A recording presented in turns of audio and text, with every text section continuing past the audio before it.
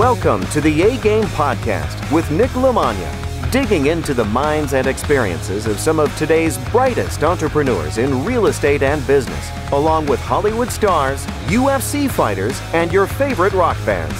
People that have figured out how to overcome obstacles, take chances, live boldly, and no matter what they do, they always bring their A-game.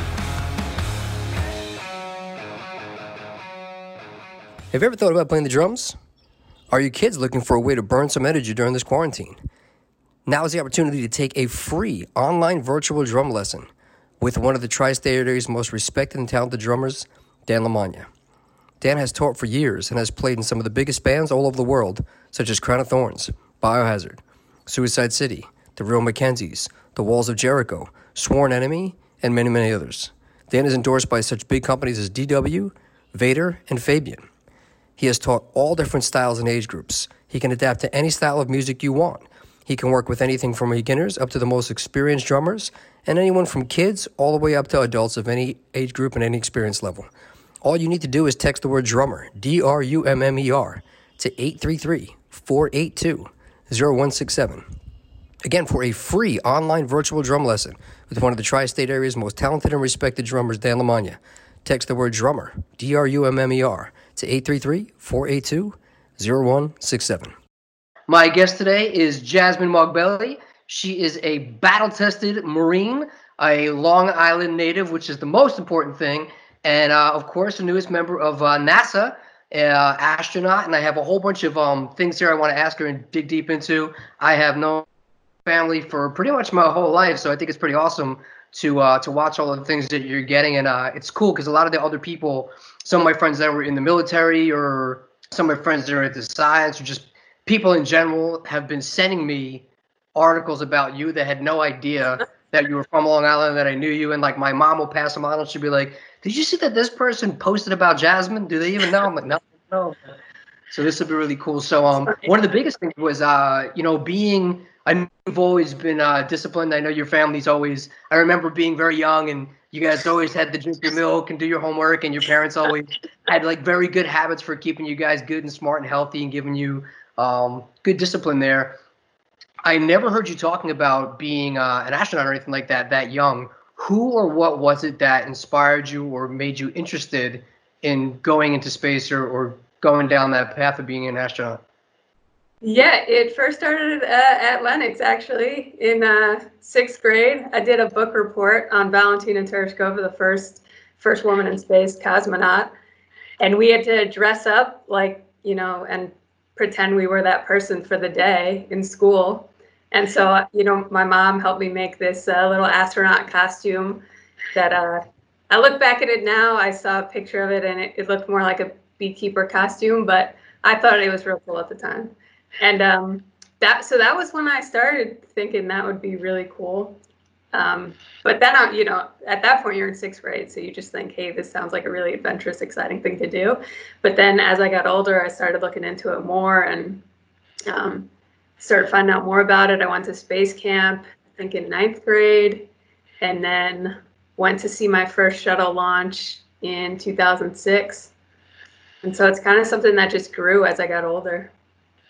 I think it's awesome because one of the reasons I started a podcast was I like talking to people that kept doing something that everybody grows up in elementary school saying, I want to be, a football player or a TV star or an astronaut, but nobody follows through with it. They either get sidetracked by just, I guess, losing focus of their goals or having people tell them that their goals are unrealistic. So I think it's awesome that you did something that at some point I would say every kid thinks about wanting to be an astronaut and go into space, but you actually did it. And I think that's a really cool thing. But I know you actually started with the military first, right? Obviously, you were Marine Corps. Yeah, and I'm still in the Marine Corps. I'm still active duty in the Marine Corps. So the Marine Corps has allowed NASA to have me for now. But yeah, so I joined the Marine Corps basically straight out of college. Between my junior and senior years of college, I went through officer candidate school. And so right after I graduated from my undergrad, I got commissioned, went through the basic school for the Marine Corps and then flight school, became a Cobra pilot. I did 3 deployments as a Cobra pilot.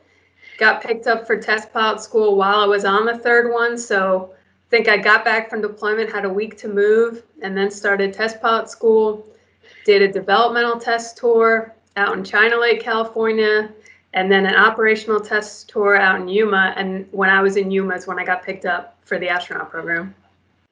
That's pretty awesome. What was your initial reaction you were getting from your friends and family when you told them that you wanted to be a fighter pilot in the Marine Corps?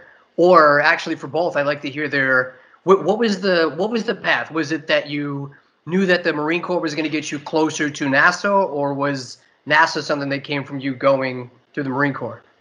I think I was just kind of lucky in that, that long-term goal of being an astronaut. Also, the steps to get there just aligned with what I naturally wanted to do. The military, I think, always appealed to me from a pretty young age. Both my grandfathers on my mother's and father's side were in the military in Iran. And I know my mom's dad, when he came to visit, he was an admiral in the Iranian Navy, and he'd tell me stories as a kid. And so I always thought that was really cool. And then as I got older and started looking into it, military aviation, I think flying and aviation and aerospace were always interesting to me too. And so everything just kind of lined up where the things I liked also helped set me up for NASA well, but I don't think I did them ever just to get to this end state, because I think you always know, becoming an astronaut, I mean, I feel incredibly lucky to be here. And while there was a lot of hard work that went into it, there's also a bit of luck there. And so, doing something just for that, wasn't reasonable, but it just did end up helping set me up. That's incredible. And I know I've gotten tons of messages from people, and everybody in Baldwin is super proud of you. I talked to the Coopers and the O'Connells, and I still see all the familiar faces around, so I'm sure everybody's going to be excited to hear that you're doing good. And they're all the Lennox moms are probably passing around articles online and stuff about Jasmine, so I think it's really cool. The mothers of Baldwin, as we know them. Yeah, good old Baldwin. But so were they on board with you for going into the military at first? Because I know obviously you said you had family in there, but sometimes they don't want them to go down that path. Or on the other side of it, did you get resistance? Because a lot of the strong females that I know are even more excited, because you're really in a more male-dominated type of occupation. Were you getting some resistance on that from being a female, or just from being a kid, or was it supportive right off the bat? I think honestly there was a little bit of resistance from my parents, but that was probably mainly because, so my freshman year of college was when September 11th happened. So I had just gotten to college and been there about a month, and I ended up going to MIT for college, but I came really close to going to the Naval Academy. And so I already knew I was interested in going to the military, but MIT just was an opportunity I couldn't pass up. So I did end up going there. And, then September 11th happened. So by the time I actually signed up to join the Marine Corps and went to officer candidate school, we were now in a post-September 11th world, and people were deployed in some real serious situations. So I think that was where the resistance from my parents came. But once I joined and the decision was final, they were 100% supportive and have been ever since. That's really cool. Have you seen that that's a big thing for you just overall? Having the support of the people at home has really helped you keep pushing towards your goals? Because I've told everybody, with the stuff that I do in real estate and all the other things, and the guys that I know that are fighters, not necessarily coming from a good financial background, but coming from a good support system at home, to me, I think is one of the most valuable things somebody can have, especially the more, quote unquote, crazy your career goals are, your personal goals, the more important it is to have somebody that's kind of in your corner. And obviously, there's nobody better to have in your corner than your mom and dad supporting you, because they're always going to look out for you. But how helpful was it for you on the days that you were down, or the times that you were maybe having a tough time, being able to lean on them and have that support at home from your family? Oh, I agree completely. It is huge just because my parents have always been very influential for me. And I can't remember a single time in my life where they questioned that I could do something. And I think to me, like the power of the mind is incredible. And if you believe you can do something, you can do some amazing things. And so with my parents never once questioning me, that gave me belief in myself that there were definitely times where I failed along the way, but I never once questioned that I would meet the end goal just because I had that belief in myself. And I think a large part of that came from my parents. And so, and I tell people, and your parents, you know, you don't get to choose your parents, but I tell people you do get to choose your friends. And I think I also had incredible friends throughout my life that similarly always kind of gave me that support and backing. You know, they challenged me and test me, but always supported me and celebrated my successes, and likewise with me for them. So I think it's huge having that support. I agree too. I think it's cool. I don't come across as many people that when I talk to them and they ask about my friends that I grew up with, and like I still talk to them pretty much every day. I hang out with like Mark and Sean and Andrew and Neil, Yeah. and you know, Kaveh as much, but I know you guys had that too. Where you're hanging out with Chrissy and everybody, and I don't find that a lot of people still have their core friends from elementary school now that we're like in 35 and 40 years old. I don't know. I just think that says a lot about where we grew up and how we grew up and the way our parents all still talk and we all talk. And now a lot of like our friends' kids are all starting to hang out together. And I think that's a really cool thing. I am very interested to watch how when our kids are starting to grow up, like I think Sean and Mark's kids are like 4 and 5. Obviously Neil's kids are older, but you know, now some of our groups, it's like, well, your Uncle Mark is a rock star and your Uncle Sean's a rock star. Your Uncle Neil has his own business and your Aunt Jasmine is literally an astronaut. I think that that's going to create such an awesome platform for their kids growing up and having that same belief system of like, well, why can't I be an astronaut? Aunt Jasmine's an astronaut. Why can't I be a rock star? Uncle Mark's a rock star. And like you said, that belief in just being surrounded by people, because I don't remember growing up and being able to look around and see all these successful people who did something different than really working 9 to 5. And everybody talked about wanting to do it. But now there's a whole generation coming up that are like a degree apart that can, I really feel, do anything and have proof and people that they know that they can reach out to on things like social media to be able to do that. So, you know, having said that, a lot of people have asked me to ask you, how do you feel about the position you're in now? Do you feel like a role model? Do you have a lot of kids and a lot of women reaching out to help you empower and inspire them? Yeah, you know, it's always a little weird to think of yourself as a role model because, you know, I know all my flaws, I know all my missteps and that, but you know, I'm aware enough to recognize that people do look up to me as a role model. And so and I've, you know, I hope I can be a role model for both, you know, boys and girls, but definitely I have a lot of parents of young kids that are interested in space reaching out to me and say, hey, you know, we want our daughter to know someone that has done this and get advice from them. And so I think I can recognize that people do look at me as a role model. And so, you know, I try to be the best version of myself to set a good example for them. But I think it is important to recognize that it's always easier to look at someone that is similar to you in some way. And so it is easier, I think, sometimes for girls to connect with women. And so, yeah, I recognize that that's important. I think that's awesome. And I definitely think you're a role model. And I think you doing all the stuff you did is incredible for everybody, regardless of who they are. Because, again, I have people sending me questions for you from 5 years old to 75 years old. So you're inspiring Yes. people all over, which is pretty cool. But for you now, who are your role models? Who are the people that inspire you? Who are the people that you look up to and would like to model yourself after? Yeah, I mean, I've talked about my parents a bit. They've definitely been role models for me growing up.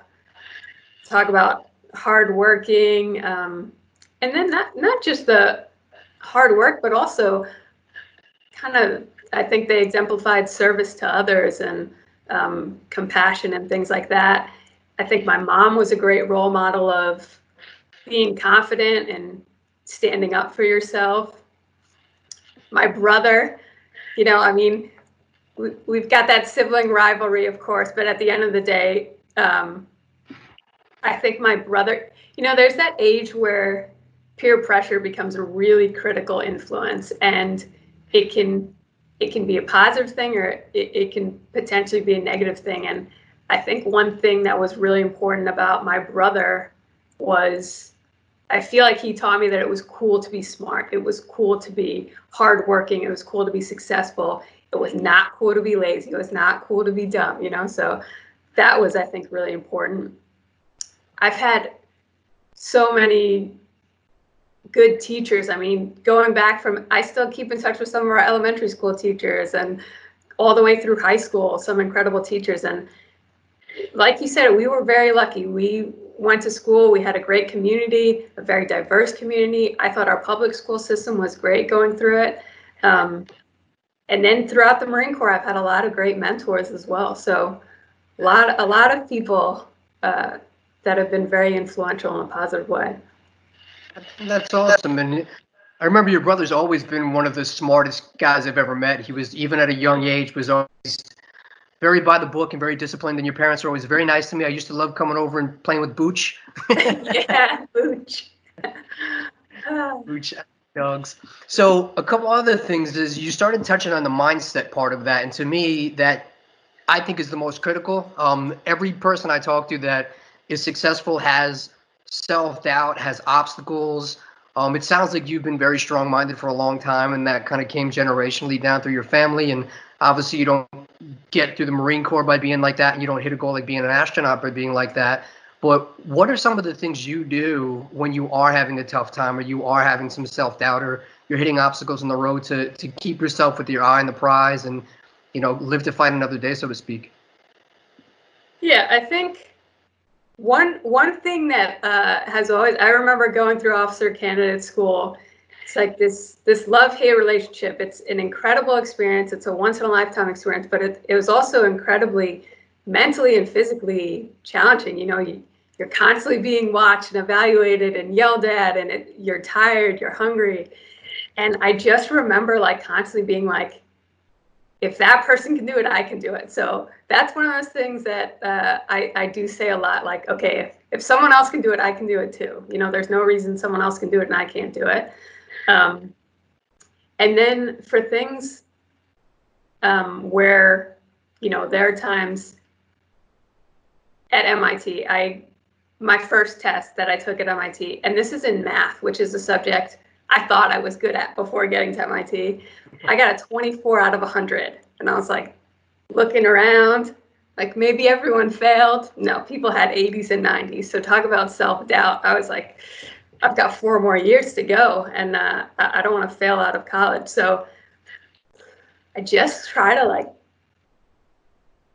see what can I do differently to get me success? Who can I get help from? I think that's something sometimes people are a little too proud to get help. There are people there. Help them when you can, and get help when you need it, and seek out advice from different mentors, your friends, whoever it is. But just try different things until something works. And just think about, I think something I always ask myself is this important enough to me to put in the effort to do it? Because things that are hard are going to take effort. And there are times when you go, nope, that's not a priority for me. So that's not where I'm going to spend my effort. But then there are times you go, yeah, I don't care how much effort it takes. I'm going to put it in for this because it's important for me. I love that. And have you always been like that with your goals and the things that you want to achieve? I think I've always, how do I put this, had a good sense of, the consequences of what I do can impact the outcome and impact my life path. And so, whether I put a little too much pressure on myself at times, there was always that pressure if I didn't want to close the door to certain things to to achieve a certain level that I thought was necessary to get there. I don't know. I think I've always been a bit of a perfectionist too, for better or worse. But it's helpful at times and bad at times. Yeah, no, I get that. It's a double-edged sword, but I think most successful people are probably their toughest critics, and striving for that is probably why you're where you're at today. Yeah. So a couple other questions that came in. You talked about math and science. Have those always been things that you liked, and have you always been good at them? Yeah, I did always like math and science. I think partially because I was good at them naturally. So I'll be honest, I was the kind of kid that loved school growing up. Like, not to say I wasn't excited when summer came for the break and to hang out outside and stuff, but I was genuinely excited to go back to school every year. And so it wasn't just math and science I liked. I liked English. I liked history. I just wasn't quite as good at them as I was at math and science. But yeah, as long as I can remember, I've liked math and science, especially physics. I always enjoyed physics. So yeah. That's cool. And I know that you said Kaveh helped you see that it was actually cool to be intelligent.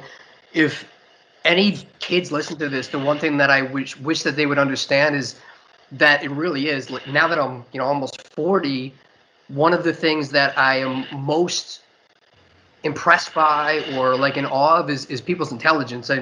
I can't read enough, I can't research enough. Like during this lockdown, I'm up early, I'm staying late, just trying to get that. And I think that that's one of the most impressive characteristics somebody can have, is just to be intelligent and to have that knowledge. So, I know when you're younger, not everybody appreciates that, but I couldn't agree more that I just think that I think intelligence is just fascinating to me.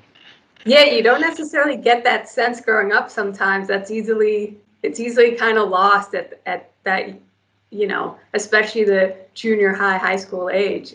It can easily be lost. But I think once most people get older, people definitely value that in other individuals.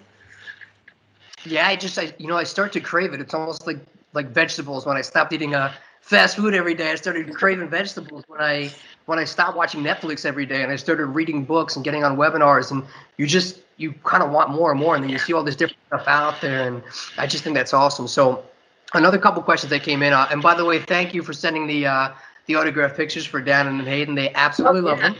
No problem. They had a question. So Dannon has a question. She's the one who wants to work for NASA but doesn't want to go to space. She wants to know what your favorite planet is. Her favorite planet is Jupiter.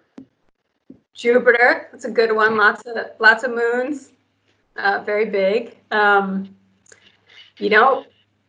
have to say Earth. It's tough to beat, right? Yes, though that's not fair.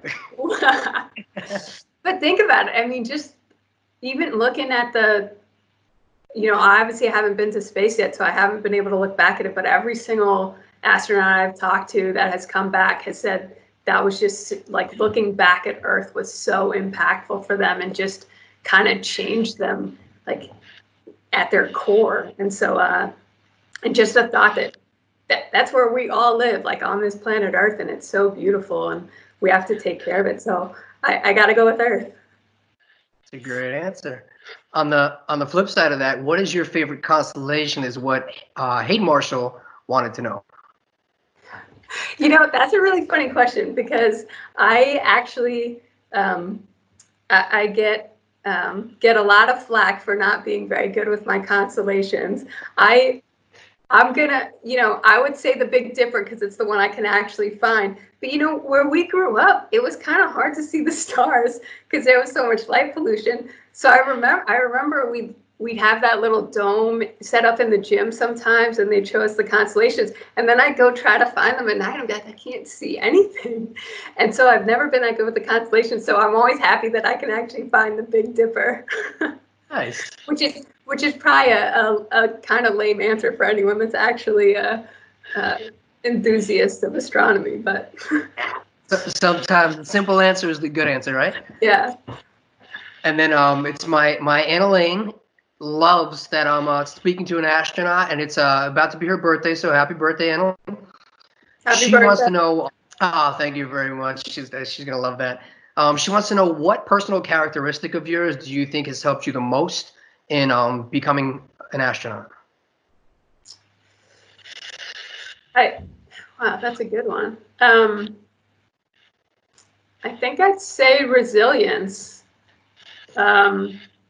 To me, that is one of the most important characteristics after integrity. And so I think anyone that wants to achieve something that, I don't know, that is great, they're going to encounter failures, they're going to encounter setbacks. Like, there's no question. That's not like 100% you will. If you're doing something that's pushing you to your limit, you're going to have failures. And so without that resilience to get back up and say, I'm going to keep trying, I'm going to keep going, you're not going to get there.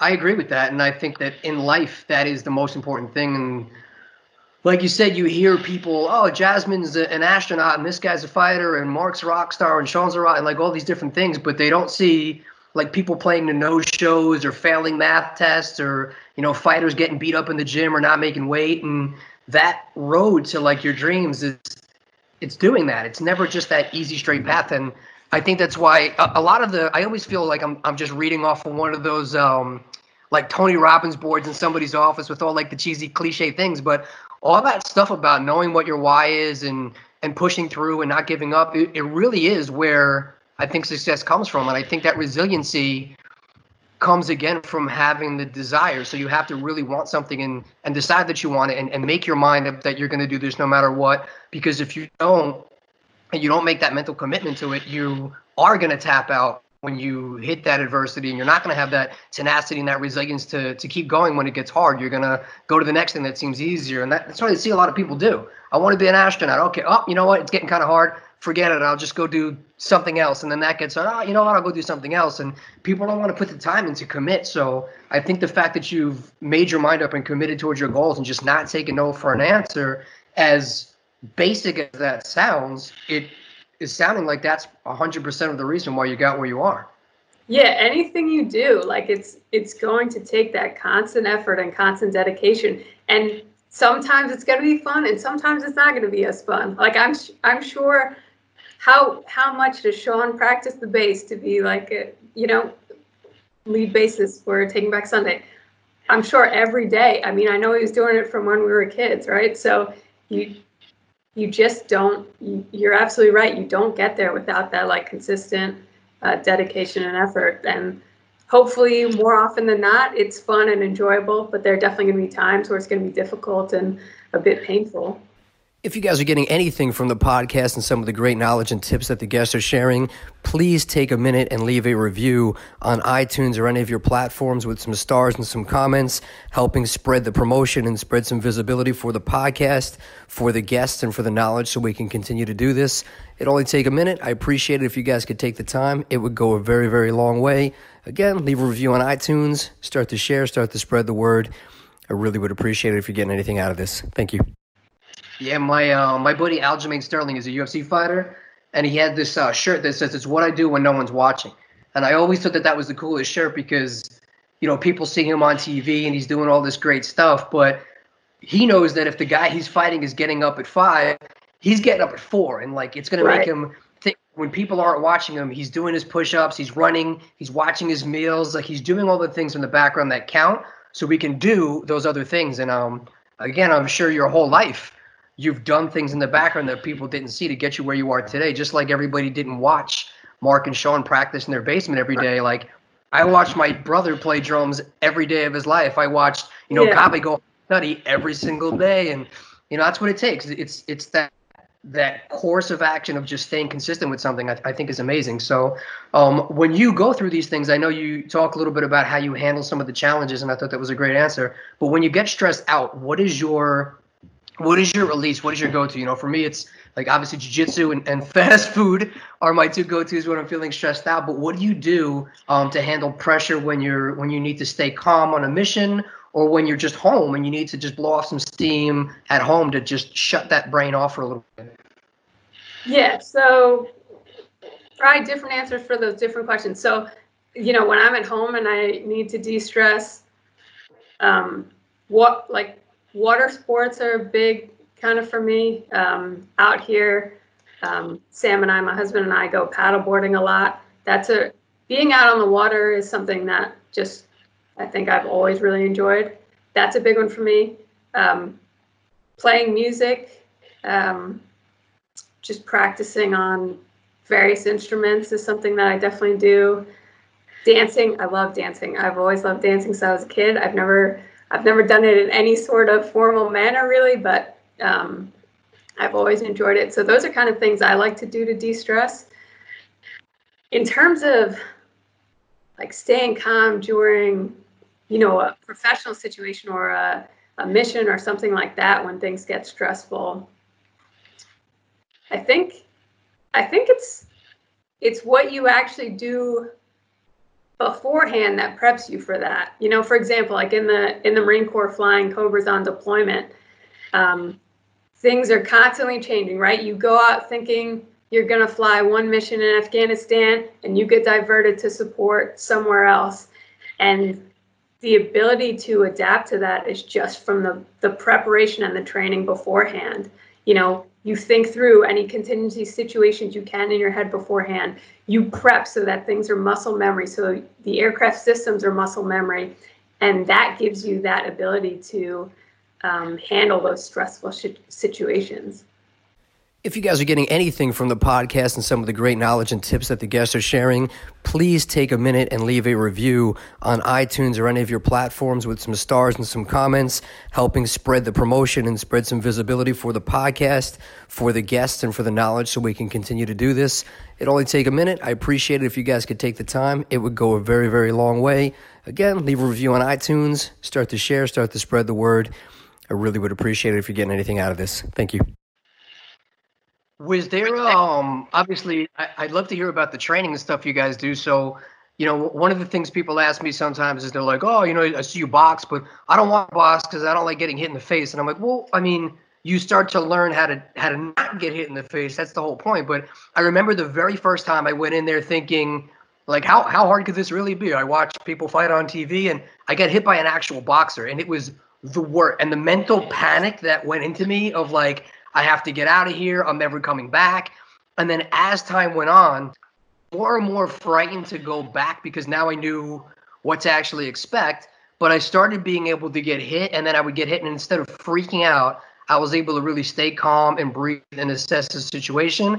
And then I started finding that when that adrenaline would kick in normal situations, everybody else would freak out, but my body would actually stay calm and I was able to stay rational. And then you hear about things like that police and like military people that have never been in confrontation, and then they lose it and they do crazy stuff because they're not trained to keep their mind and body calm. That the stakes on what you're doing are so much higher. So how did you prep to be able to stay calm in tough situations? Because I'm sure it didn't start like that. There's probably those times like my friends that are firefighters that they're like, the first time I actually went into a house that was on fire, I was like, I have no business being in here. What the hell am I doing? Yeah, you talking through that story reminded me of, so we have to do this water survival qualification as an aviator in the Marine Corps. And, you have to recertify every few years for it. And part of it is you're in this, it's like a simulated helicopter, and you get dunked in the water, flipped, and then you have to get out, and you potentially have to push out a window, pass over some other people and get out of the situation. And sometimes you do it blindfolded, you have these blacked out goggles. And, the first time I did it, I didn't know what to expect. Kind of like you said, I was like, how bad can it be, But then one time, my vest got stuck, and I had the blacked out goggles on, and my vest got caught on something in the cabin, And so I'm like doing everything right. I'm holding my position, opening my belts, doing the hand over hand so I don't, lose my awareness of where I am. And suddenly I realize I'm stuck. And at first I stayed calm. I was like, the training says, maintain my reference point and try to, I'll use my other hand. And then I couldn't get unstuck. And then I went to panic. I was like, I need to get out of here. Like, there's only so long I can hold my breath. And I remember I was just like pulling on the thing. And I'm sure I was only underwater for the span of a minute, but in that minute, my like emotions went from calm to panic. And then I got collected myself and said, listen, Jasmine, you just need to get yourself unstuck. Getting all worked up about it doesn't help anything, right? To lose your cool. And so I calmed myself back down, got myself unstuck. And anyway, I obviously survived the situation, but it is crazy, those situations when you're just not prepared for them and they catch you off guard. I think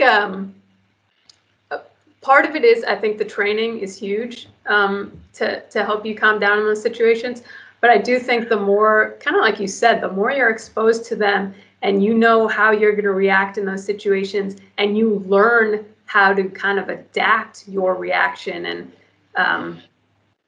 kind of change your frame of mind on it, it helps kind of train you to handle those situations.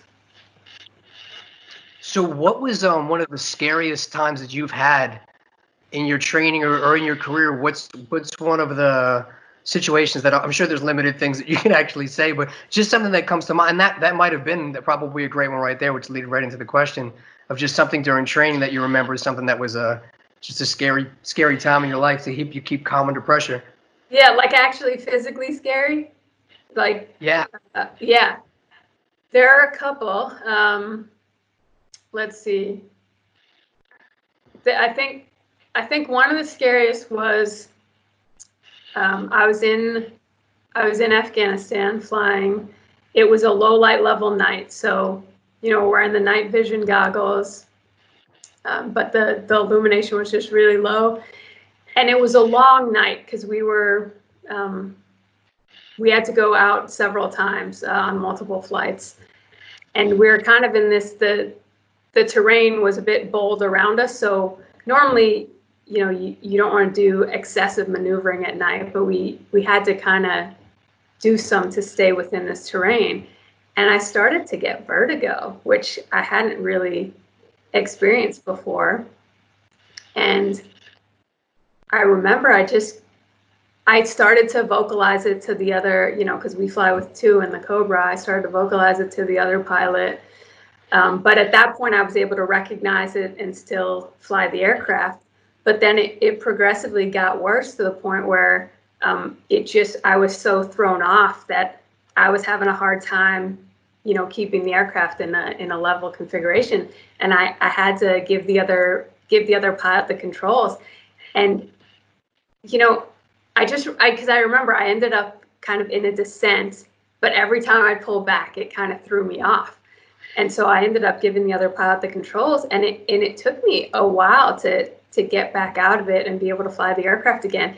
And I just remember thinking that was so scary because I'd never felt that feeling where I actually physically cannot make myself do what I need to do because my vestibular system was so off. Man, that's crazy. I'm blown away with your emotional intelligence and mental toughness. It's really incredible. Thank you. It's awesome. So another question I got was, what was your first experience without gravity, and can you describe it? Yeah, so obviously I haven't been to space yet. But we do training in these. We do these parabolic flights basically. So I want to say for about 15, 20 seconds at a time, you get that feeling of weightlessness. And the most interesting thing to me was just the tiniest force. You just have a tendency, because we're used to being on Earth with and feeling the weight of everything. You don't get used to how tiny a force is needed when you're in that weightlessness. you just touch something and that's going to move you. And so I had a tendency initially, we're all kind of flailing around a bit, trying to get our bearings of, you know, how little you need to do something to move, and to get yourself in this completely steady state, you really just had to just hold on to something, neutralize everything, and then let go. And it took a little while to get used to. I mean, I'm sure if you got to spend a whole day eventually when I actually go to space, and you probably adapt to it pretty quickly, but it was definitely interesting. I felt like I was flailing around a little bit. That's awesome. So what can you bring with you? Are you able to bring music or your favorite snacks, and what's on the agenda for what you're going to do? Do you know what your mission is or what your roles are going to be yet? No, I don't know yet. So our class just graduated in January. So I haven't been assigned to a mission yet. So in the meantime, we continue training, always training, and then we work. They're called like technical duties. So it's like a ground job. So I work right now in the exploration branch on stuff for the next lunar lander. But in the meantime, just training. So I don't know what mission I'll be on yet. Sorry, what was your other question? Can you bring stuff? Are you able to bring food or music? I mean, I guess you can't pack your guitar, but you know. Yeah, you can bring a small amount of stuff. I don't remember the exact, and it'll depend on what mission you're on. But photos, I'm a big photo person, so you know, when I was deployed, I always had this little it was like wallet size photo album, pictures of my parents, my brother, and stuff. And so I'm big on photos. I'll definitely bring photos. Music is huge for me, so definitely music. And I don't know, maybe some little like memorabilia from, you know, the Marine Corps and different units I've been in, and different stuff that has personal meaning to me. That's cool. What are some potential times for how long you would be away for? Yeah, so right now, you know, like Christina Cook just came back. She was up on the International Space Station for almost a year. So we're definitely doing long duration stuff on the order.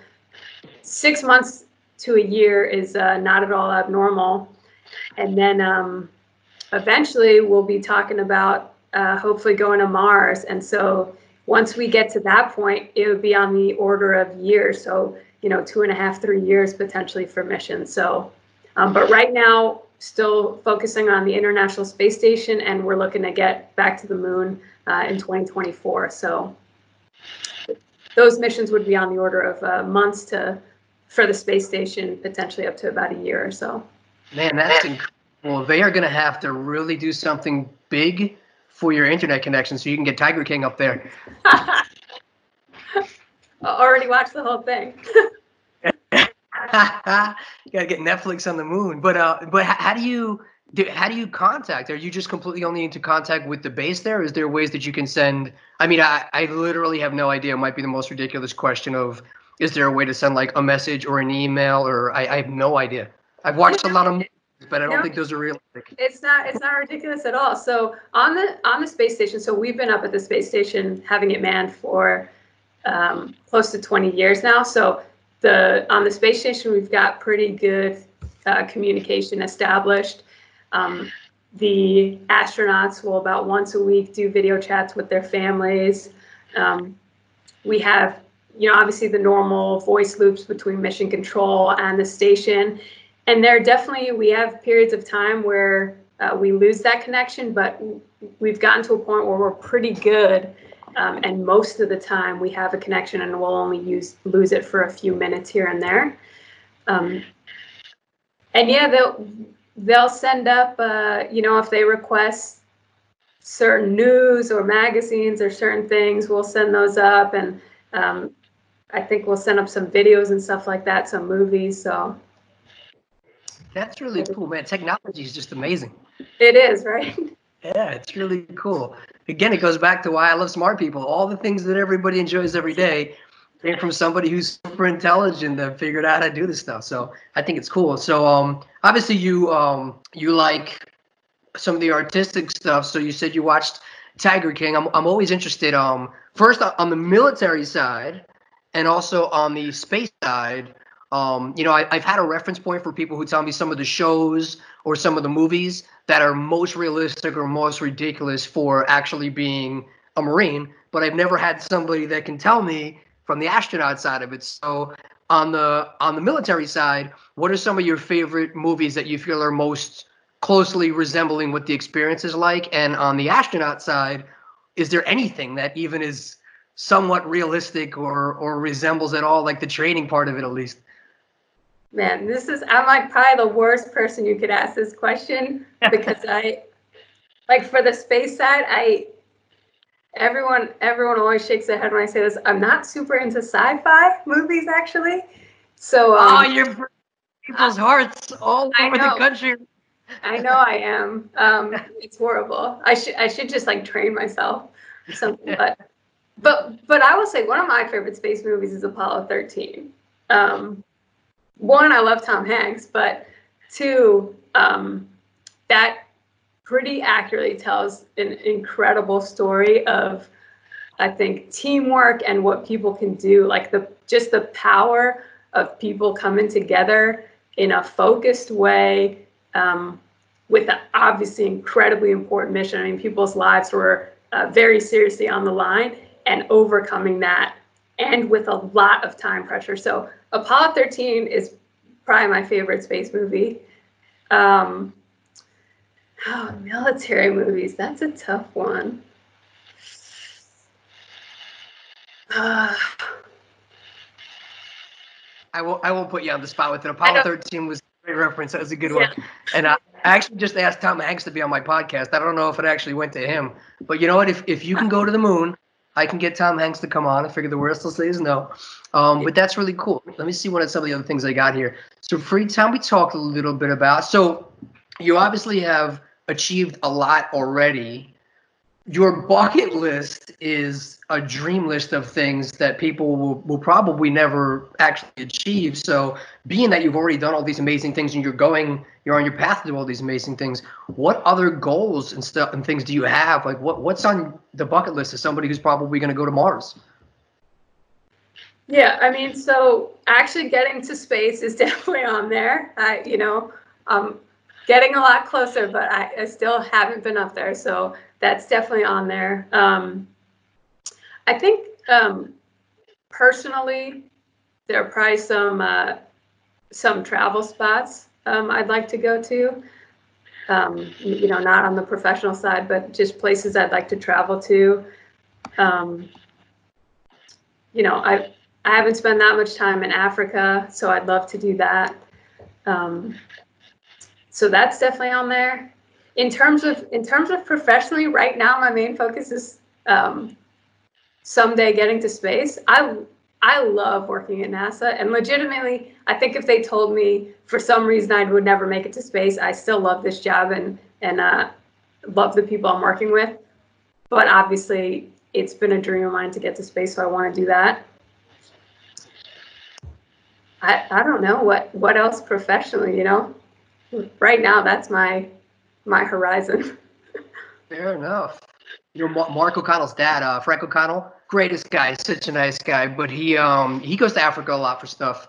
He spends a lot of time over there for all kinds of different things, so he might be a good contact to give you the lay of the land. But is it boring now to be like, oh, I'm gonna jump on a plane and go to Florida? It's like I think I've always been strongly driven. When you asked about the bucket list, I've never really made a bucket list because I've always been pretty driven by the people I'm doing things with. To me, that's not that it doesn't matter what I'm doing, but it's more important to me who I'm doing it with. So I think that's one of the reasons I'm pretty open to doing different things and trying different things, but it's a matter of who am I doing that with? And luckily I have a lot of friends that do a lot of incredible things and like doing cool stuff. So it works out.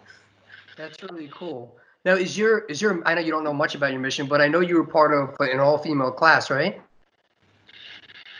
For the astronaut corps? Yeah. No, so we had six women and 7 men in my class. Two were Canadian, and then the other 11 with NASA. Yeah, I forget the number offhand, but I know my partner Nicole, she was sending me like all these stats of like, do you see that the percentage of her like not only achieving this, but achieving this as a woman and achieving like on all these things, it was like a point something something something percent, and you did it. And I forget, I should have had it up there. I have all these notes, but do you remember the amount of people that they actually looked through to narrow it down to you and a couple other people? I remember the number was amazing. Yeah, it was over 18,000 that applied for our class. So yeah, I know. I think about that too. And every day I wake up very thankful to be here, because when going through the selection process, you know, you interview with some of the other people as well, and you get to know them and spend time with them. And I remember thinking, wow, this has been an incredible experience. Like, I'm definitely not going to get it because look at these other people. And so the fact that I'm even here is extremely, I feel very grateful for that, because any one of those other people, I think, would have been just as good, if not better. So it shows. You look extremely happy. You look very content. And I think, you know, the fact that you're enjoying the whole process is probably part of the reason why you were made for that. You know, it seems like it was, you know, I talked to a couple people recently. This one guy, JT Torres, he's like the #1 jiu-jitsu guy in the world. And I started reading off all the titles he won. And I was like, does that feel weird? He's like, it doesn't really feel weird. It feels like that's what it was supposed to be. And I feel like you're a little bit the same of, this doesn't look like a surprise to you. You look like this was, like this was what I was supposed to be doing. Yeah, man. I mean, I definitely love it. It's everything I could have dreamed of and more. I'll say that. That's really cool. If you weren't working for NASA right now, what do you think you would be doing with your life?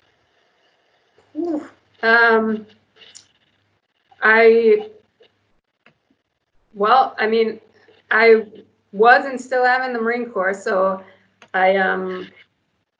it'd be likely that I'd still be in the Marine Corps, and either with a squadron somewhere or in doing test pilot work.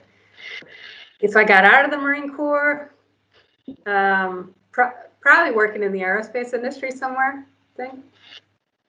That's cool. Nice. Now, what's one of the most important lessons you've learned through this entire process?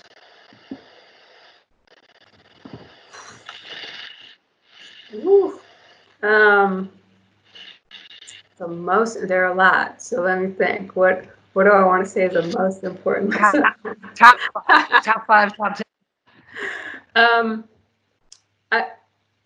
I think something that personally for me was important to learn was that I belong. I think maybe because some of the fields I've been in have been so male dominated, or just maybe because I'm a perfectionist that notices every, misstep and every mistake I make or whatever it is, that is something that personally for me is always, I sometimes have this feeling of, man, these people are incredible. Like, how am I here with them? And so I think reminding myself that, like, there's a reason I'm here too. And there's a reason, there's a reason I was in the Marine Corps, and there's a reason I was a Cobra pilot. There's a reason I was a test pilot. That to me is something, and I think a lot of people honestly struggle with that and maybe don't vocalize it as much, but it's something that I personally have had to keep reminding myself. And I think it's really important to accept that, like, I belong here. I think that's a fantastic answer. And you, again, like you obviously do, feels like you were always supposed to do that. So you're fulfilling your destiny. Last couple of things. I know they've been very generous with your time, but if you were somehow able to maybe go back in time, which who knows, maybe with everything that's happening, you will be, and you get to come across a younger you, knowing what you would know now, what advice would you give to a younger Jasmine? Yeah, I think we've talked about some of them before, but one, surround yourself with good people. Surround yourself with people that are going to celebrate your successes, that are going to lift you up, that are going to help you, but also challenge you and, let you know when you're wrong or, when you've done something wrong. Going back to the resilience, don't give up. If something's important to you, figure out a way to do it. Get help when you need it, but keep getting back up and keep trying. Try different things, try whatever it takes. But if you know you want to do it, you can do it. You just have to believe that yourself. I think those are probably some big things. And then, seek out mentorship. That's something I've been lucky. Like I said, I've had a lot of good mentors throughout my life and my career. Seek those people out, and people are usually very willing to offer their help and guidance. So pick out those people that you want to emulate and pick their brains. That's amazing, and I think that's outstanding advice. Thank you for sharing that. Yeah. So you are a, combat-tested war Marine. You make Long Island proud. You inspire women, girls, people, men, females, just humans all over the place. You were literally part of history.